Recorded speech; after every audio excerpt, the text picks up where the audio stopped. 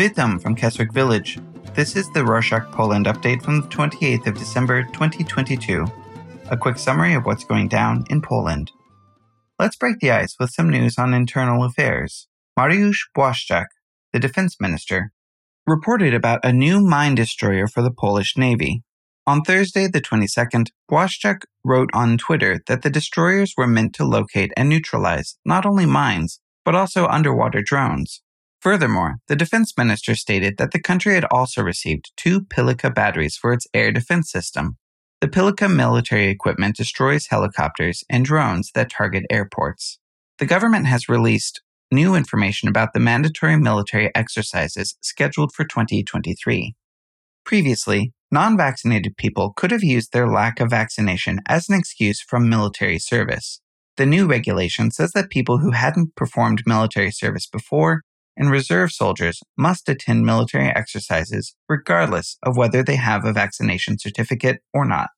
The Central Police Investigation Bureau announced the recruitment of undercover officers. The former undercover officers were surprised that the Central Police Investigation Bureau made the recruitment public, since it raises the chances of easy exposure for people who work undercover.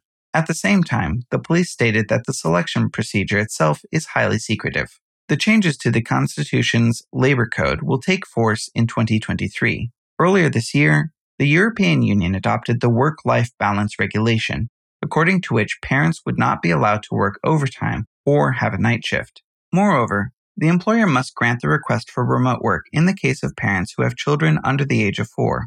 People can also take 5 days leave when they or any of their family members are ill. On Friday the 23rd, Prime Minister Morawiecki met with Zbigniew Ziobro, the Minister of Justice. Politicians discussed the National Reconstruction Plan, according to which the country should reform its judiciary system to receive money from the European Union. The Minister of Justice said that the demand for reform is similar to blackmail. The Prime Minister, on the other hand, stated that the judicial system in Poland needs reform anyway, despite the European Union's demands. Jarosław Kaczyński, the president of the Law and Justice Party, stopped his pre-election tour through the country. On Wednesday, the 21st, he was hospitalized due to health issues. However, the secretary of the party told the media that the visit to the hospital was planned, since Kaczyński has a troublesome knee. The secretary added that the president of the party would not be able to return to his tour for some time. On Sunday, the 25th, the Southwest Research Institute published the results of their public poll. They asked people whom they wanted to see as president since 2025 is the last year of Andrzej Duda as president. According to the law, he will not be able to participate in the presidential election for a third time.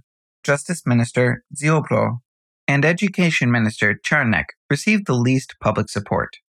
On some health-related news, on Thursday the 22nd, the Minister of Health, Niedzielski, said that almost 300,000 Poles suffered from influenza this week. He added that doctors confirm that the situation is difficult and that the number of infected people constantly increases. They said that the COVID-19 pandemic opened a door for new pathogens to develop and mutate, which resulted in the current situation. Some doctors call it a tridemic. Similarly, some of the medicines for influenza went out of stock due to the high demand. Dr. Mikołaj Konstanty, president of the Silesian Chamber of Pharmacists, said that people were searching for antibiotics abroad and on unreliable websites. He added that COVID-19 and the war in Ukraine were the main reasons for the lack of influenza medicines in pharmacies.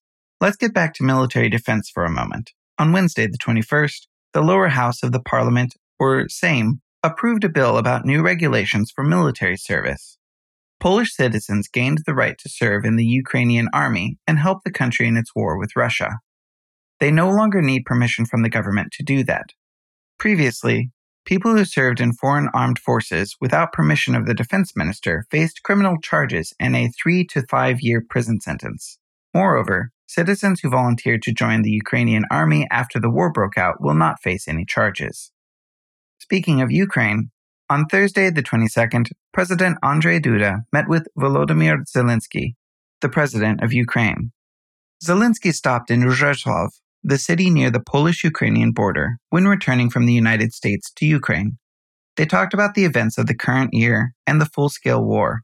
The two presidents also discussed future cooperation and international political tasks for the upcoming year. On the same day, the country joined the global show of solidarity with Ukraine. All major cities in Poland turned off their Christmas lights for an hour to express their support of the Ukrainian people, who supposedly live without electricity during the winter season. The president of Ukraine asked the foreign states to join the show of solidarity and help raise money for power generators that they want to give to hospitals. Zbigniew Rau, the foreign minister, gave an interview for the Italian newspaper La Repubblica. He said that they can achieve peace in Ukraine if Russia refuses its claims for Ukrainian territory. He went on to say that, unlike Russia, the war-torn country never claimed foreign territory after their borders were internationally recognized. Similarly, Wojciech Skurkiewicz, the deputy defense minister, talked about Russian cooperation with Belarus in the war against Ukraine. The public broadcaster Polish Radio asked Skurkiewicz if Belarus will attack Ukraine in the coming year and if they should expect new attempts to take over the Ukrainian capital. Skurkiewicz said that Putin, the president of Russia, tries to convince Belarus to join the war since, without their support, Russia won't be able to attack Western Ukraine. On Thursday, the 22nd, Pope Francis thanked Poles for helping Ukrainian refugees. He urged people to save money during the Christmas celebrations and donate it to those in need. The Pope also mentioned the tradition of leaving an empty seat at the Christmas Eve table for unexpected guests. He added that this year it is meant for Ukrainian refugees. On that note about Christmas, after a 2-year halt due to the pandemic, Caritas, the Catholic Charity Foundation, organized the Christmas Eve meal in Poznan for the lonely, homeless, and needy. On Sunday, the 25th, about 3,000 people attended the event. Refugees from Ukraine also joined this year's meal. On Sunday, the 25th, the country celebrated Christmas. People usually attend church and have a Christmas Eve dinner that includes no meat dishes, because the night before Christmas is a fasting period. People usually cook borscht, dumplings, roasted fish, and poppy seed cake. On the next day, they can eat meat dishes.